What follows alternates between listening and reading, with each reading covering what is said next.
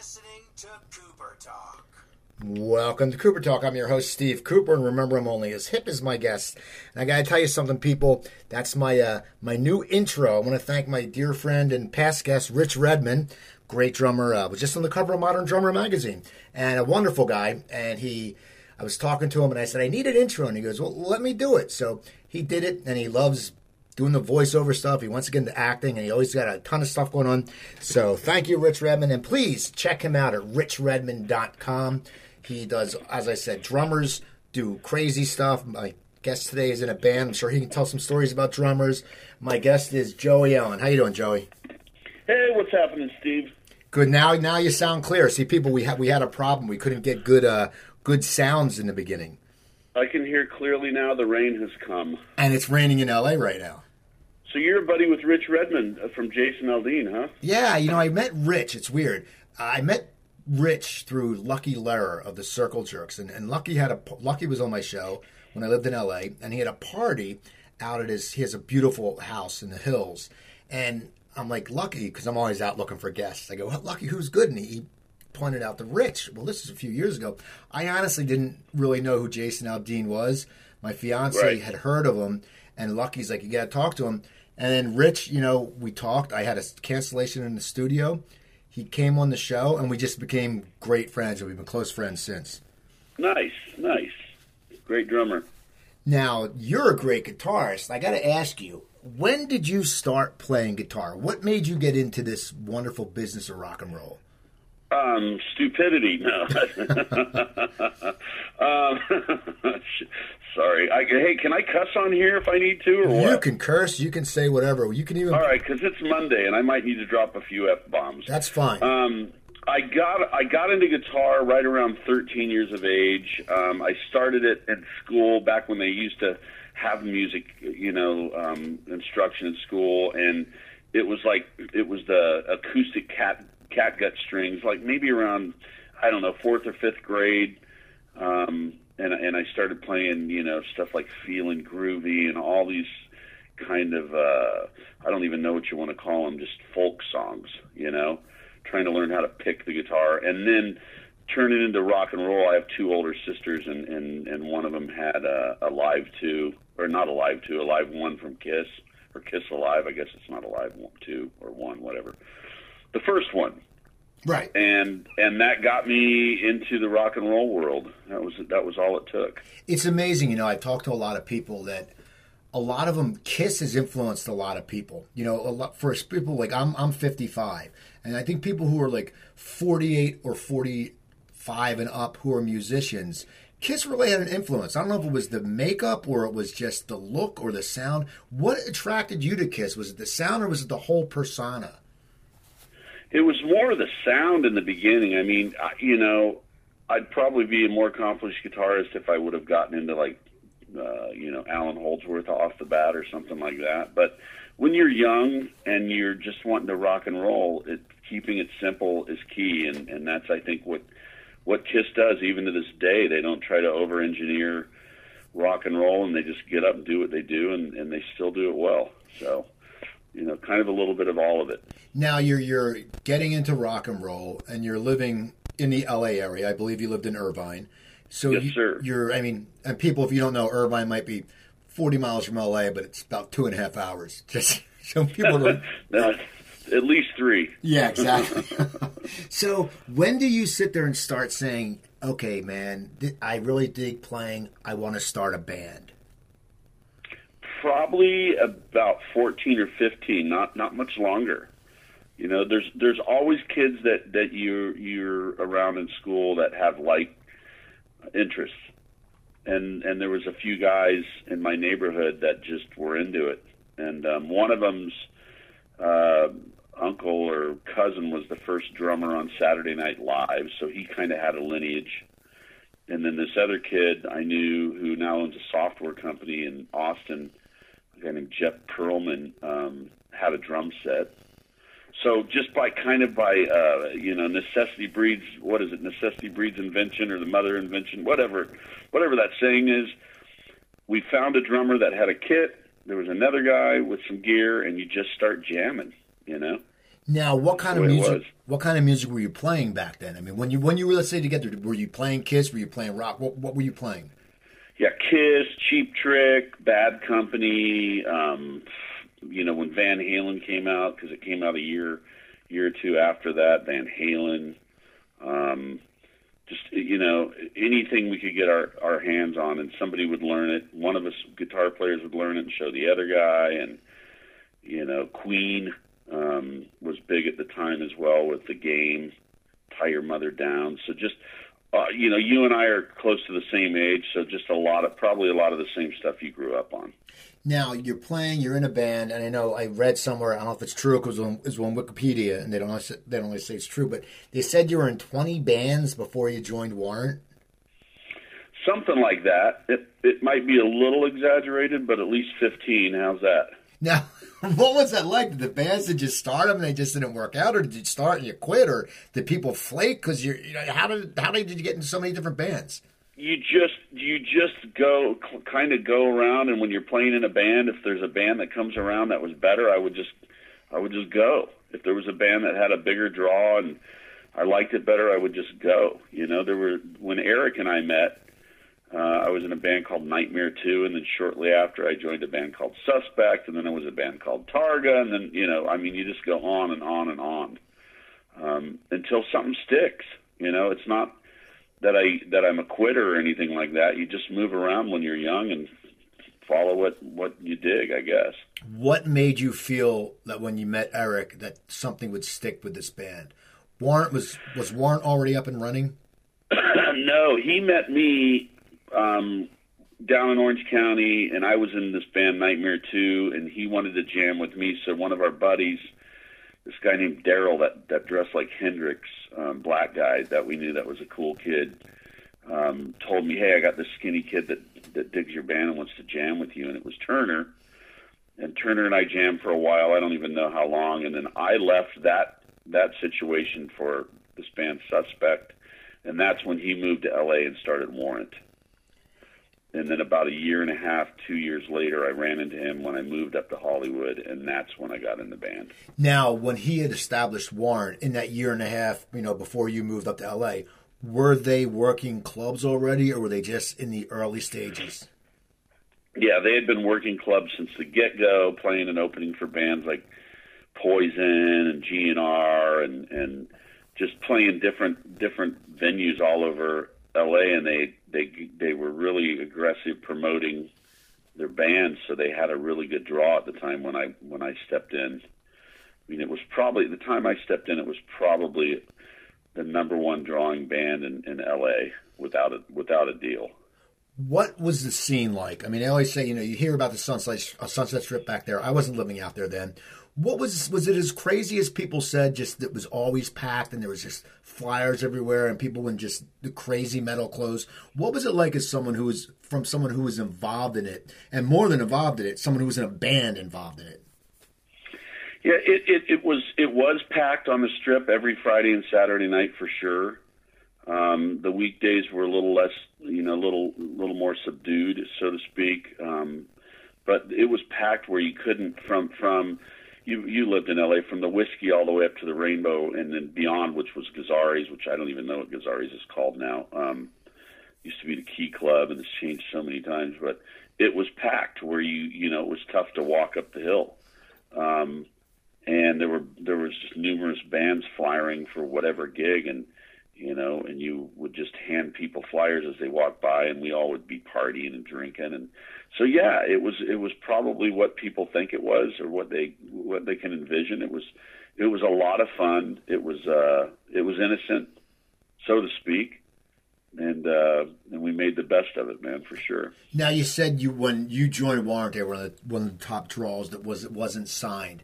How did this signing come about? Were you part of the band when they first got signed, or did you join when they were already signed? Yeah, I was in the band. I joined the band in March of '87, which would have meant I was about 22. And at that time, we were looking for a deal hard. We were managed by a company called Cavallo, Ruffalo, and Farnoli, who had brought Prince to the world, and the woman that she was real tight with Prince. So he gave us some money for a demo. and ended up not liking the band live. So he passed on to us. At the time, he had his Paisley Park imprint on Warner Brothers. And we took that tape and started shopping it around L.A. There were a bunch of interested parties. One of them was A&M Records and a guy named Aaron Jacobus. And then there was a guy named Ron Oberman at Columbia Records that came and saw us one night. I think it was at the Country Club in Reseda where we played. And he saw us live. And that night, Janie actually had chicken pox. So it was an abbreviated set. We knew the guy was coming in. We wanted to play anyways. So Janie manned up, and we played, I think, a half a set, and that's the set we ended up getting signed on. So what's going through your minds when you get signed? I mean, do you sit there and think, because you're young, as you said, do you think you're going to be rich overnight? Or what is the mind frame of someone who, as you said, you're around 22, when most people are getting out of college and looking for a job, maybe making some money. Did you guys think you were going to become rich overnight? I don't know. To be honest with you, at the time, I don't remember thinking about money. All I remember thinking about is we get to do what we love to do and get to go on the road and play in front of huge crowds. So it wasn't about the money. And if I could give anybody any unsolicited advice, if you do something and you love to do what you do, the money will come. It's just kind of like happens, because it's passion, and I think there's kind of a connection with that. If you always love something you're doing, and money comes. Unfortunately, some things don't bear a lot of money. Some things can. Music for us, we loved it, so that's what we were doing, and we put everything we had into it at the time. So the money came. And then the money went just as easily as it came. So, it all depends on your perspective. But the perspective for when we got signed was, all right, hurdle one over with. Now let's get a record out. Now the record comes out and it has a few popular songs on it. And who are you touring with? Who did they have you open up for? We couldn't get a deal to save our lives. Our first tour after the record came out was with Paul Stanley's solo band on the East Coast. So it was his first solo tour he'd ever done, and here we are with the new record out. So Columbia Records is in every club that we played on the East Coast. The Chance, Toad's Place, all these different places we played on the East Coast. And pelting them with all the flats from our record. And as soon as they would go up, Paul Stanley's guys would turn around and come in and take them down because it was a Paul Stanley show. I get it. We get it. At the time, it pissed us off because we were young and hungry, and we didn't know what it was like in the rest of the states. I mean, we were pretty concentrated on the West Coast. So just tour. That was Paul Stanley. We played gigs with Skid Row, Eddie Money, a few weeks in colleges. And we ended the first tour with Motley Crue. So Motley came out with Dr. Feelgood, and I think we did about 6 months with them on the Dr. Feelgood tour. And put it this way, when we started that tour, they were sober, and when we got off of it, they were not. But we had a lot of fun with them, They later went in to slam us in their book, which is kind of funny altogether. That's what Motley does. They like to spice it up and have controversy. But I had a great time on that tour. I had some great friends in that band while we toured, and it's all history. Now, do you remember the first time you heard a Warrant song on the radio? Yes, I do. I don't think you forget that. And I was in my car, and I had a pretty cool stereo in it, because my dad worked for a stereo manufacturer at the time, so I had remember Alpine stereos? Oh yeah, I remember Alpine and TIAC. TIAC was a big stereo. Yeah, and they were the ones that glowed green, right? Yeah, the Alpine stuff. So I had this bitchin' stereo in there because we used to always demo them in my car because we could put them in and figure out how to put them in right and all this. But anyways, I turned it on. I turned the radio on. I thought there was a tape or a CD in it because it started playing Down Boys. And I'm like, oh, okay, I got to pause. And I pushed eject, and nothing came out. And it was like, holy shit, I'm on the radio. And it was KNAC And so that's how I remember it happening. Pretty cool. So the album does well, and then you come out with the next album, and just that video from Cherry Pie just basically changed. I mean, I try to tell people, I talk to some younger people, and I tell them how influential MTV was, and back then it was huge. I mean, that video was that your first? Did you know that was going to be your first video, the Cherry Pie video? Off that record, yeah. Okay. I mean, we had done off the first record, we had done 4 videos and a full live show. So that'd be 5 off the first record, and then Cherry Pie was the first one off the second record. So that was a 2-day shoot. A guy named Jeff Stein, who did the Tom Petty video with the Alice in Wonderland-ish one where they cut her up like a cake and all that bizarre shit. He's the guy who produced and directed that video. It was pretty killer coming from that guy, but it was just meant to be very pop culture, in your face, type of video. And most people got the tongue in cheek about it, even the song, and some people didn't. Like Rolling Stone, I think, voted it most tasteless video of 1990, which we wear like a badge of honor because nobody can fucking stand Rolling Stone from my camp.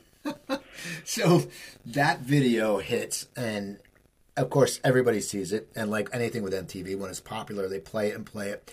How does that affect your following as a band, and also how does it affect your personal life going out?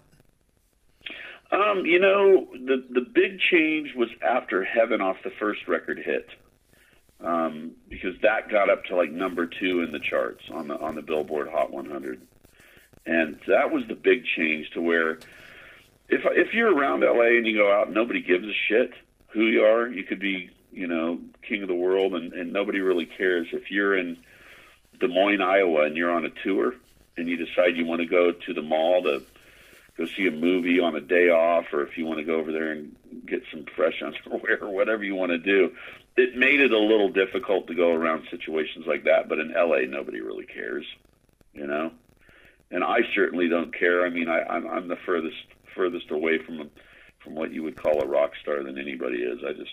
I play music for a living. I have a great time doing it. I'm blessed to be able to do it. But as far as any of the publicity or any of that shit, I could care less.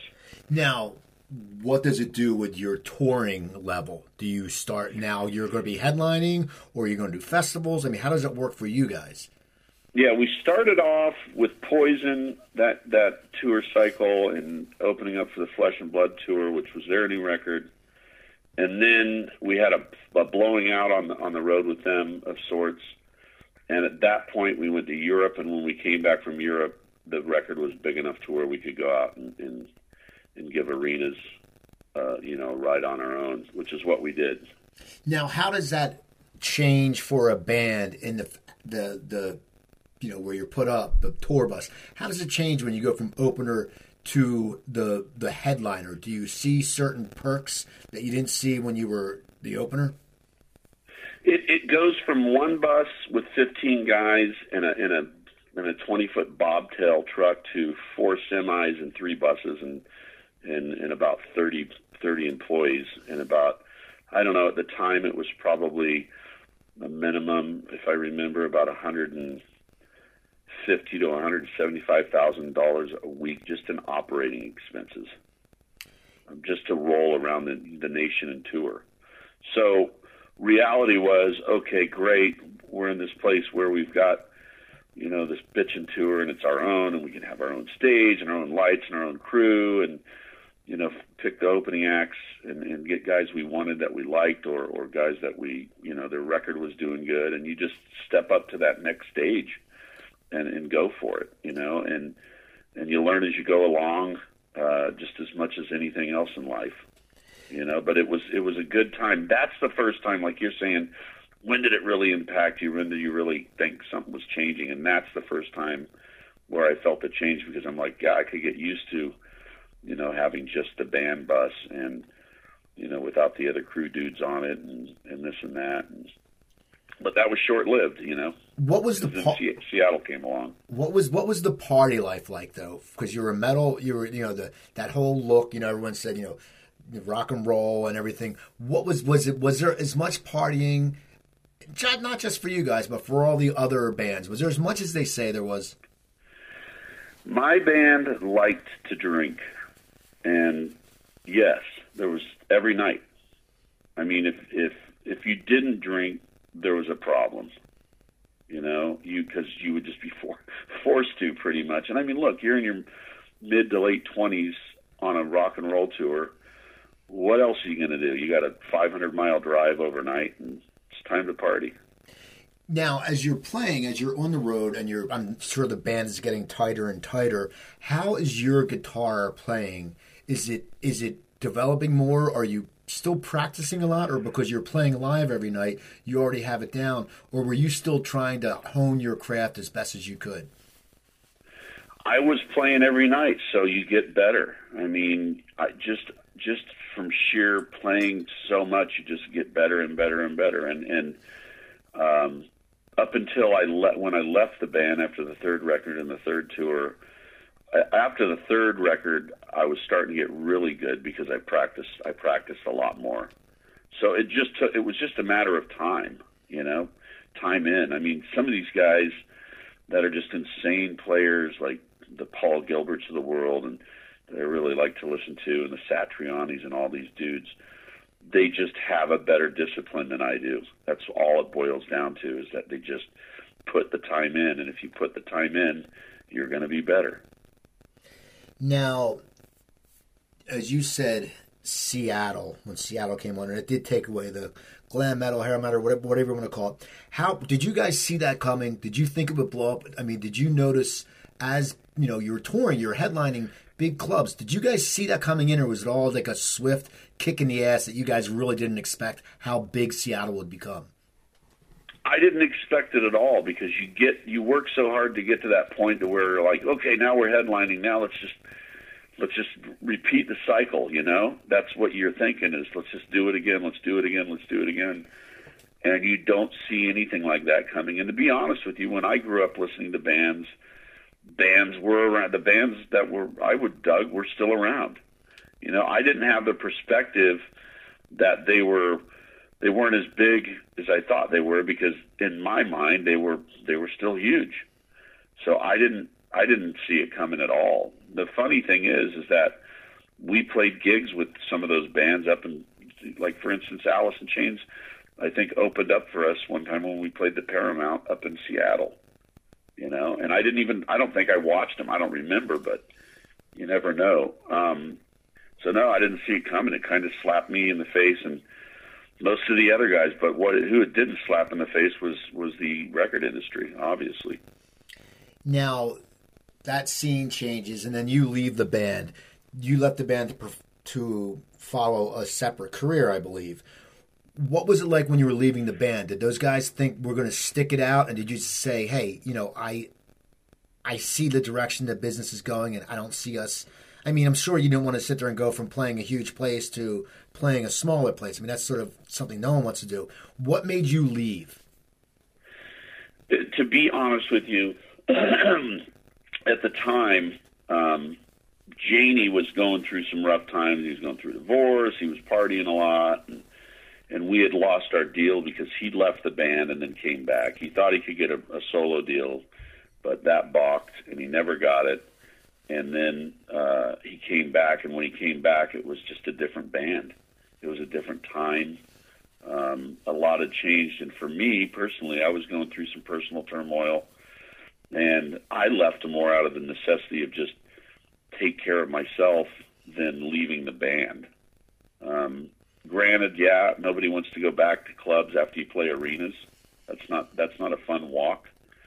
It's not a walk of shame. It's just not a fun walk. I mean, who wants to go back to clubs when you're playing these huge rooms? But that wasn't the reason why I left. The reason why I left is because of kind of self-preservation, so to speak. Now, I just wanted to stay alive. And now, what did you went into computers, or what? I mean, how did you pick? Because you're a bona fide rock star. I mean, you know that's you know you've been on MTV, you've sold albums, you know, you've lived the rock and roll life. And you're right. Sometimes you have to make a decision. Going, do I want to sit there and keep doing this the rest of my life, and partying, or do I want to sit there, when you're not sure where your future is, do I want to sit there and get a real job, which sounds weird because, you're a musician. But how did you decide what you were going to do? I mean, did you sit there and open a book and say, okay, well, I might do this or I might do that? How did you decide what you would do? I took a year and just partied, to be honest with you. I was a wreck. I went through a divorce. It was brutal. It was the darkest by far time of my life. I hooked up with the wrong people that didn't have my best interest at heart, and just it was just a bad time. And then one day, I've got a 27-year-old daughter who at the time was young, and I just kind of had an epiphany that I needed to be there for my daughter, and I needed to have my shit together, and I needed to and participate in her life. And after about, I'd say, a year and a half of not doing that the right way, the epiphany was my daughter, that I had to get my shit together for my daughter. And I just called my family and my dad, who's a retired executive, and I just said, you know me better than anybody. How do I fucking pick up the pieces here and move on? What do I do? And he suggested computers. So I went to school, and he actually went with me every night. I went to a night school. He took the classes with me and hung out with me through the whole thing, and I ended up getting over 50 certifications for desktop applications, and then I went through the MCSE courseware for Microsoft Systems Engineer, and I tested out and got my Microsoft certification, and I went to work. So that's exactly what happened. Now, what was that like? I mean, did you cut your hair? Well, if you've seen me lately, I know. I used to have hair too, so I know that. Okay, I know the challenge. Hair today, gone tomorrow. The more hair I lose, the more head I get. I cut it, but you're sitting there in class going, "Fucking, my boys are out on the road. Fuck, what am I doing here?" And you're just with a bunch of geeks, learning about bits and bytes and all kinds of fun stuff like that. And so, sure, man, I was just scratching my head, but at the same time, I trusted my instincts and my dad, and I knew that something was going on. And this was in the middle of 1996 when I was doing this. So I got to ride that IT boom that happened in the middle 90s through the 2000s. Now, were you still keeping in touch with the bandmates, or was it something that you wanted to have a separate life? Because the thought of, you want to be a good father, and you're thinking, if I keep in touch with the bandmates, I might start creeping back to the rainbow or creeping back, how did you handle that? Right. Number one, I moved out of Hollywood. I lived in Hollywood for, 4 or 5 years when Warrant got successful, and then I moved back down to Orange County where I grew up for the most part. And I lived down here, so that wasn't around. I just got up every day and I just went. Even if I didn't dig it or I wasn't having a good time, I just knew that if I just got up every day and tried to keep a positive attitude, that sooner or later something was going to fall out. As far as keeping in touch with the band, yeah, I kept in touch with Eric. I went to his wedding. I saw Jerry, and they'd come through Orange County every once in a while. I'd go to the gig and get up and jam with them here or there. And, but I was still partying. It wasn't like I got sober overnight, and I'm not sober now. I'm not a drunk, but I like to have a beer now and then, and it's something that I can maintain. But yeah, I kept in touch with the guys. Not so much Steve or Janie, but Jerry and Eric, mostly Eric. Now, were you still, even though you're working a full-time job and being a dad, were you still picking up guitar? Because it seems that's what you love. Were you still playing and practicing and just gigging by yourself, or did you put it on a shelf for a little bit? I did both. When I got back to Orange County, number one, when I left the band, I did some things in Texas with a guy, and I got some money from MCA. The guy that signed Warrant went over to MCA, and I got some money from him to do a demo, and I did a demo, and There's two really, really nice songs on that demo, but it didn't bear any fruit because Seattle was popping hard. So when I got back to Orange County and got my shit together, so to speak, I started jamming with some really good friends around Orange County, but it just never really happened. I never pushed it hard. You know, when you're in a band that's going to be successful, everybody in that band has the same hunger. Everybody. And that was a difference because the guys I were playing with down here in Orange County, God bless them, and they're still good friends of mine, just, you know, they didn't have that, you know. And I'm sure you guys were also, when you were with Warrant in the beginning, you guys were so tight from playing every night. I mean, the sets must have been, you know, you're used to that, the trust and the guitaring and everything. That must be a feeling that would be hard to play with other musicians, no matter how good you are, because you did so many shows with Warrant. It must have been a little bit hard to play with other people. Yeah, maybe that's it. I never really thought about it that way. Maybe that's the reason why. You know, maybe the line was set too high from the beginning, and that's why it never happened. But a lot of it's just my follow through and what I want to do too. I mean, you can't blame other people for your own failures or your own lack of hard work. And I just didn't put the work into it that needed to be put into it to have any amount of success on my own. So you're doing the computer world, you know, you got in the beginning of the boom, which is funny. I have friends who have been doing the IT world since forever, and now they're like, they can never leave their job because they've been around for the job so long. There's no way they're going to leave a job making that kind of money because they'll pay a kid out of college half what they're getting. But you got in a boom. So now, when does talk start coming up that Warrant is going to get back together? I just simply, you know, Eric and I would talk to one another every 3 or 4 months, and I just got an email from him saying, "Hey man, do you want to jam?" No, it was like, "Hey man, call me." That's what it was. And I'm like thinking to myself at the time, his dad had passed a year or two earlier, and I'm thinking to myself, shit, his mom died. Okay. That's seriously what I thought. That's why he's trying to come out, you know. He wants me to call him because he just wants to talk because his mom died. That's a fucking horrible thought, but that's what I was thinking. And I called him up, and I'm all, "Hey, man, what's going on? You okay?" And he goes, "Yeah, I'm great, man. You want to jam?" And I was kind of thrown back, and at the time, you know, I would more than passed through everything I needed to do for myself to get my shit back on track and keep my shit together. And it sounded like a fun time because I did at one point put the guitar down and say, I don't want to do this anymore. You know, I just don't have the desire to do this because it's no fun. But when he called me and asked me if I wanted to jam, I was all over it. And that's how it started. So it starts, you guys start jamming. Now, this is before Johnny passed, but was he part of this? No, he was not. How it happened was that he went to the guys in the band and said that he wanted to make more money than anybody else off touring, and he was already making the lion's share off songwriting because he wrote the songs. And the guys are like, "Look, this is the only way we make money. We're not going to pay you more money to go out on the road." And he's like, "Okay, well, fuck you, then I'm not going out on the road." So that's when they called me and started to think about putting the old band back together.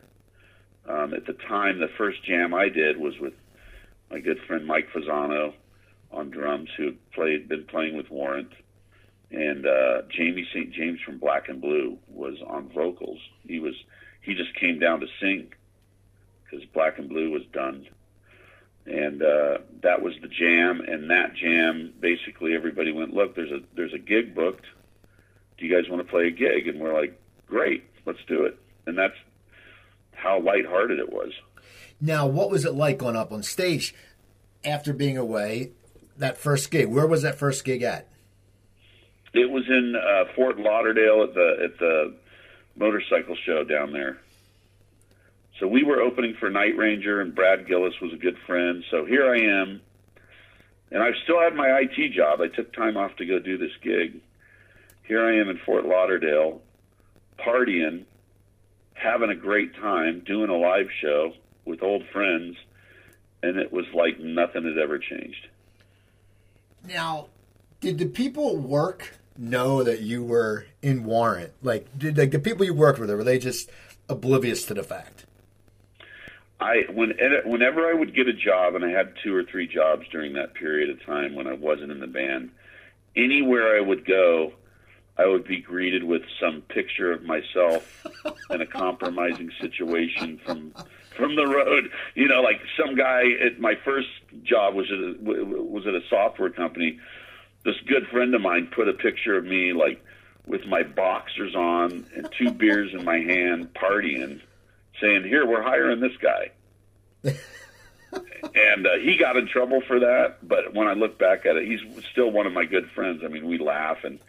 You know, bottom line is I got the job and I knew what I was doing, so I proved all the naysayers wrong when it came to that. But yeah, they knew. But it must have been cool. Most of them were cool. Yeah, I would think it would be cool for a coworker, like, you know, because I interview a lot of celebrities, and I was a comic back in the day, and you know, when you meet people, when I would get a regular job and when I was doing comedy, before I could support myself doing comedy, people were always fascinated by it. But for you, it was like. You were in Warrant. You're a Cherry Pie video. Everyone knows you. If I worked with someone like that, I'd be blown away. I'd be like, "Holy fuck, this is so cool going to work." I'd be like, "Guys, you won't believe who I work with." Yeah, well, you know, I'm just a mellow dude, and you know, yeah, I was in a popular band. Yeah, we were all over the TV, but at the end of the day, I'm no different than you or anybody else. I just, you know, happened to be in that median for a while, and I don't look at it. You know, I've got a day gig now. I do 50, 60 shows a year with Warrant, but I've had a day gig for 13 years that I manage as well, and that's my gig. You know, I love music. I love the band Warrant. I love what we did. We have a lot of fun. We're all grown-ups. It's fun on the road now, but I can manage it with my gig I have now daily. Now, so go ahead. Go ahead. No, I was going to say, now, after that first gig, though, I was going to ask you, because, you know, you say you do so many shows a year. After that first gig back together with, you know, in Lauderdale, did you guys decide that you were going to pursue it a little more? Or how did it come where you went from just doing this one gig in Fort Lauderdale to now where you sit there and you're saying you're playing 50 to 60, you know, gigs a year? What was the steps to where it became that? It was just natural. You know, and that's what I'm saying. Like at the tail end when I left Warrant, and it was just in hell at the point, what we call the black years collectively. You know, it was all about let's go gig and let's make money, and it was just doing it for all the wrong reasons, for me. And that's not why I got out, but maybe it's part of a catalyst of why I got out when I got out back then. But when we got back together and we started jamming around, it was that old feeling of, I'm just loving this. It's fun again. Now, and so to me, it was just natural. I'm doing it for all the right reasons, you know? But when did you sit there and start getting more dates? Because, you know, it's like anything. People want to see that music. You know, there was a whole group of people, you know, as I say, my age, you know, that, and your age, that we still love that music. And there's a demand for it because, one, a lot of people our age, you know, either if they didn't have kids, they can always go out, or a lot of people our age had kids and their kids are grown up, so now they can go out again. But why do you think Warrant just got hot again? Because it's a matter of, you know, and that whole genre, the metal, the hair metal is coming popular again. Why do you think because people were just tired of all the crap that's out now, or what do you think made this happen? I think, you know, the band had taken a beating just because there were some really bad gigs. There were some bad decisions made.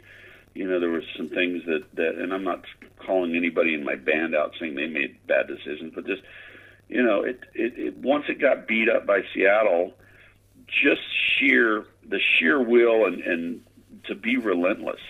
And it's got to do with anything in life. I mean, if you want something bad enough, you just do it and you're relentless. And sooner or later, something's going to happen. Sooner or later, when you wake up in the morning, you know, you might have 50 pounds of shit happen to you in the day, but sooner or later, something really cool is going to happen if you just stick with it.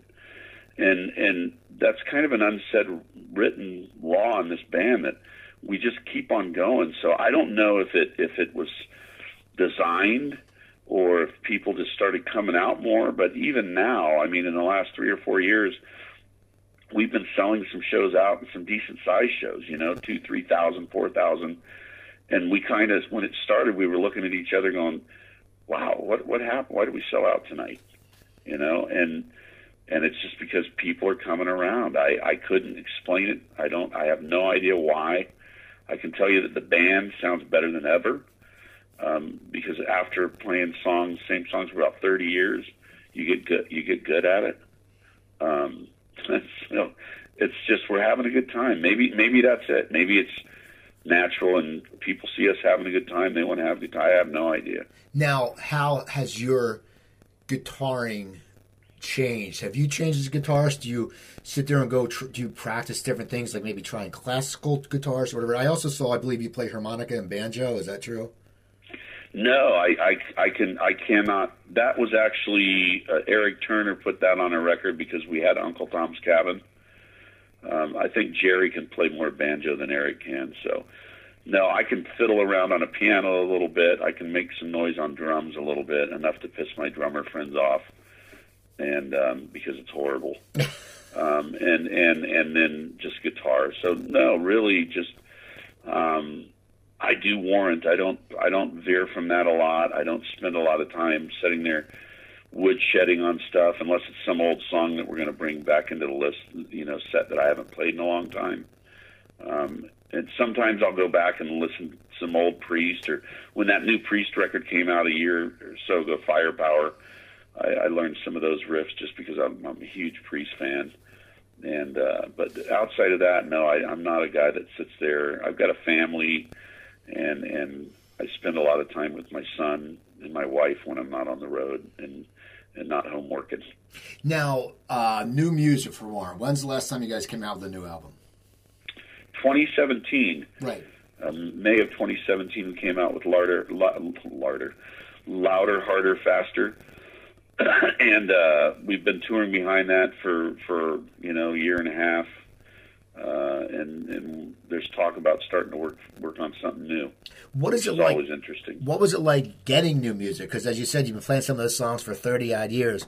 Was it refreshing to sit there and just start playing some new music, and also to see how your fan base would react to it? It's more of a necessity in the beginning because your booking agent says we need new music, so we got a reason why to go out and get gigs. And so I've done just as many records in Warrant with Jani Lane that I've done without. I've done 3. So I've done a total of 6. First 3 and the last 3. And to be honest with you, once you get in the studio, like the first one we did with Jamie St. James, that was a lot of fun. The second one we did when Robert Mason got on board, with Keith Olsen producing, who's produced people like, Foreigner and Pat Benatar and all these huge. I think he's got like over 100 million records sold under his belt that he produced. That was fun. The last one we did with Jeff Pilson, and it was like 2 years ago when we got into his studio. Jeff is just awesome and fun to work with. But inside the band, there was just more bullshit than has ever been, to be honest with you. And it has to do with songwriting and who does what and what ends up where and what everybody wants. And it's kind of a tug of war, so to speak. And every band, I'm sure, goes through it. And I'm not calling out any of my guys in my band. I love my guys. But it's just part of what we do, and there's going to be egos, and I want my song on the record, and I want this, and I want that. And at the end of the day, if you make it through making a record and you're still together and you can tour, that's really all that matters. And that's what we did. Now, what is your favorite Warrant song to play? It goes back and forth. I like the heavier stuff, so Uncle Tom's Cabin's fun. Anything off the third record, Dog Eat Dog, is fun to me. I like the harder stuff. I don't necessarily care for the ballads as much, and that's usually what everybody wants to hear. But anything heavy, Hole in My Wall off the third record, Machine Gun, some of the, Sure Feels Good, which is what we open with currently, There's a lot. It's kind of got a boogie rock vibe to it, old school Van Halen, center swing type of vibe. So anything like that would be something I'd prefer to play live more than most. Now, how have you seen the crowds change? I was at a concert the other night. I was at the Light of Day concert. It was Willie Nile and a few other people, and it was an older crowd. And the people, the women, were just dancing and having fun, And I've gone to younger concerts, and people, like Andrew WK, they were all going crazy. But some of them, they're mellow. How do you see? Have your crowds changed, or have they aged, or what do you see when you're jamming and you look out in the crowd? I'm blind as a bat, so I wear glasses and I wear sunglasses on stage just because I have no hair. So I'm like, I need a prop up here. So, but I can't see even with my glasses and the lights. I don't see real far, to be honest with you. But when I do see, people are smiling and having a good time, and it can be young. It's a mix. It's like parents bring their kids to the gig and the kids are into it. It trips me out. Because I was never into my parents' rock and roll until I, hit in my 30s, and I'm like, wow, this stuff's pretty badass. And my dad was into country, so he was listening to Glenn Campbell and Jerry Reed and all this badass shit that I just never got until I really listened as a musician. And I'm all, wow, Glenn Campbell's a badass guitar player, Jerry Reed's a badass guitar player, and I dug it, So maybe that's what's happening to us a little bit. And then you get your diehards out there that grew up to us and just want to hear those songs because it takes them back to that time. And that's why we feel a tremendous responsibility to do it well. It's a lot of fun, man. Now, when you're on tour, who's in charge of the set list? I'm the set list master. And how does one become a set list master? I don't know. By default, it wasn't like you do the set list. I just have some skills on a computer, and I can move data around, and I just made it look pretty. Maybe that's it. But there's also a formula of like if we're hired to play 75 minutes, I have to write 75 minutes, and you can't write 90 minutes. So you need to know how to write a set list and how long it's going to last and anticipate how long your singer is going to talk and all kinds of fun stuff like that. So I've just taken it on, and I'm the one that sends the set list out every morning of a gig.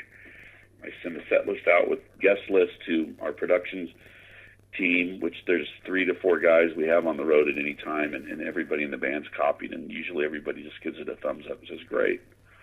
Now, where's Cherry Pie usually in that set list, and where's Heaven? Cherry Pie's towards the end, and Heaven floats. Cherry Pie is always the last song, period. It just is what it is. And it's a lot of fun. It's hard. It's a hard song to sing, at the end of a set when you've been going for an hour and 15 minutes and you got to belt that one out. It's really hard to sing. But that's always towards the end. And then Heaven floats. Sometimes we play Heaven towards the front end of the set. Sometimes we play it towards the back end, like before. I think the last 2 songs are usually like Uncle Tom's Cabin and Cherry Pie. Now, you said you can't see that great on stage, but as someone who's been in the business for a long time, and this bothers me when I go to concerts now, does it ever bother you that people sit there and they have a lighter app? When we grew up, you lit the lighter at the end of the concert. That was always did, but now people swing their phones with the apps. Does that bother musicians? I could give a shit, man. If people are having a good time, whatever they're doing, as long as they're not being cruel to somebody else in the crowd, and they're not a drunken fool, which we've all done, and I'm not picking on anybody, but we've seen it, and I just want people to have a good time, and there's 5 guys up there that are doing everything they can do to make sure that people have a good time. And if somebody's shitty with one another, we'll get involved. But it rarely happens with us because just people are older and they get it and they just want to have fun. So, no, I don't give a fuck if they're swinging a camera, phone, or what, as long as they're just having a good time, man. Who am I to pick on how they do it? You know what I mean? Yeah, cool. I want to thank you for taking time to talk to me. This is great. I'm a fan of the band, and it's something that's great to see you guys are still around. And it's great to see that your life, you're back into doing what you love, but you also, in that time, became responsible. And that's a lot to say for a lot of people. You always see like the guy who's still trying to do music and he's working at, whatever, but you were someone who took responsibility, and it all came back to you because now you're out touring. Do you have a lot of tour dates set up for 2019? It's the most booked year prior to the year. So last year, at the end of the year, we were looking at dates for this year, and it was like, wow, we've already got a bunch of dates booked. So we're hoping to do, it would be nice to do 60. We could even pump it up to 70. This band typically needs to take a break from one another just because we're all older and we've got our families and everybody wants to be home with their family. And some of us have younger kids. I've got 27-year-old daughter, but I've got a 6-year-old son, and I need to be there for him so he knows, he's got a dad and I can help him out with life. So that's important, but getting back on the road's important. So the emails have started flying in from guys saying, I need to get on the fucking road now. I've been home too long. And it's funny, and in the same sentence, that's the way we operate. Everybody's ready to go out and rock again. And usually we play for the whole year, and then around October time, there starts to get this burn, and everybody's like, "Okay, are we almost done?" Because it's not like a tour that just goes and never, doesn't have an ending. There's an ending, but it's not like we go out for 6 weeks and then we're done. We're going out the whole year long. Well, great. Well, man, I want to thank you for taking the time. And you're like me. We both had hair, and now it's gone. How do you handle that when you're on stage? Does it feel different when you're playing guitar from used to when you used to have the big head of hair? Do you feel different? Do you feel more aerodynamic? I'm super fast on stage, and that's fucking great. That's the first time I've ever heard that. I love that. I'm going to use that when I see the boys. Go ahead. Because I usually, right before we go on stage, I'm all, if anybody stands still for 5 seconds, I'm going to kick your ass. That's the last thing I say before we go on, but this time I'm going to tell them I'm running all over them because I'm aerodynamic. There you go. Well, people... hey, man, it's been a pleasure. If we're in town near you, I don't know where you are. You East Coast now? Yeah, I'm 10 minutes from Philadelphia. We're playing Sayreville. How far is that from you? Sayreville's Jersey. It's about. I'm in New Jersey. It's about 45 miles. All right. Well, you need to get in your car and come up and have a beer with us. I will. Put me on the guest list, and I'll go anywhere. I got you covered, man. Just hit me. The date is. I'll tell you the date right now. It's. Come on. I think it's in March. Survey says. I'm bouncing around on my computer right now. Survey says that Sayreville is on. There it is. This 22nd of March. I will put it on my calendar. Give me a holler. You know how to get a hold of me. I'll put you on the guest list. Come drink my beer and relive your musical past a little bit. And I'll be aerodynamic, and I'll be running around the crowd. I'll get you on stage on Cherry Pie, and we can both run around like madmen. How's that? All right, man. So people, check out Joey Allen. Check out Warrant. Go to my website, coopertalk.net. I have over 700 episodes. Email me, cooper@coopertalk.net. Follow me on Twitter. It's at Twitter. Remember, I'm Steve Cooper. I'm only as hip as my guests. Don't forget, drink your water, take your vegetables, eat your vegetables, take your vitamins, and I'll talk to you guys next week.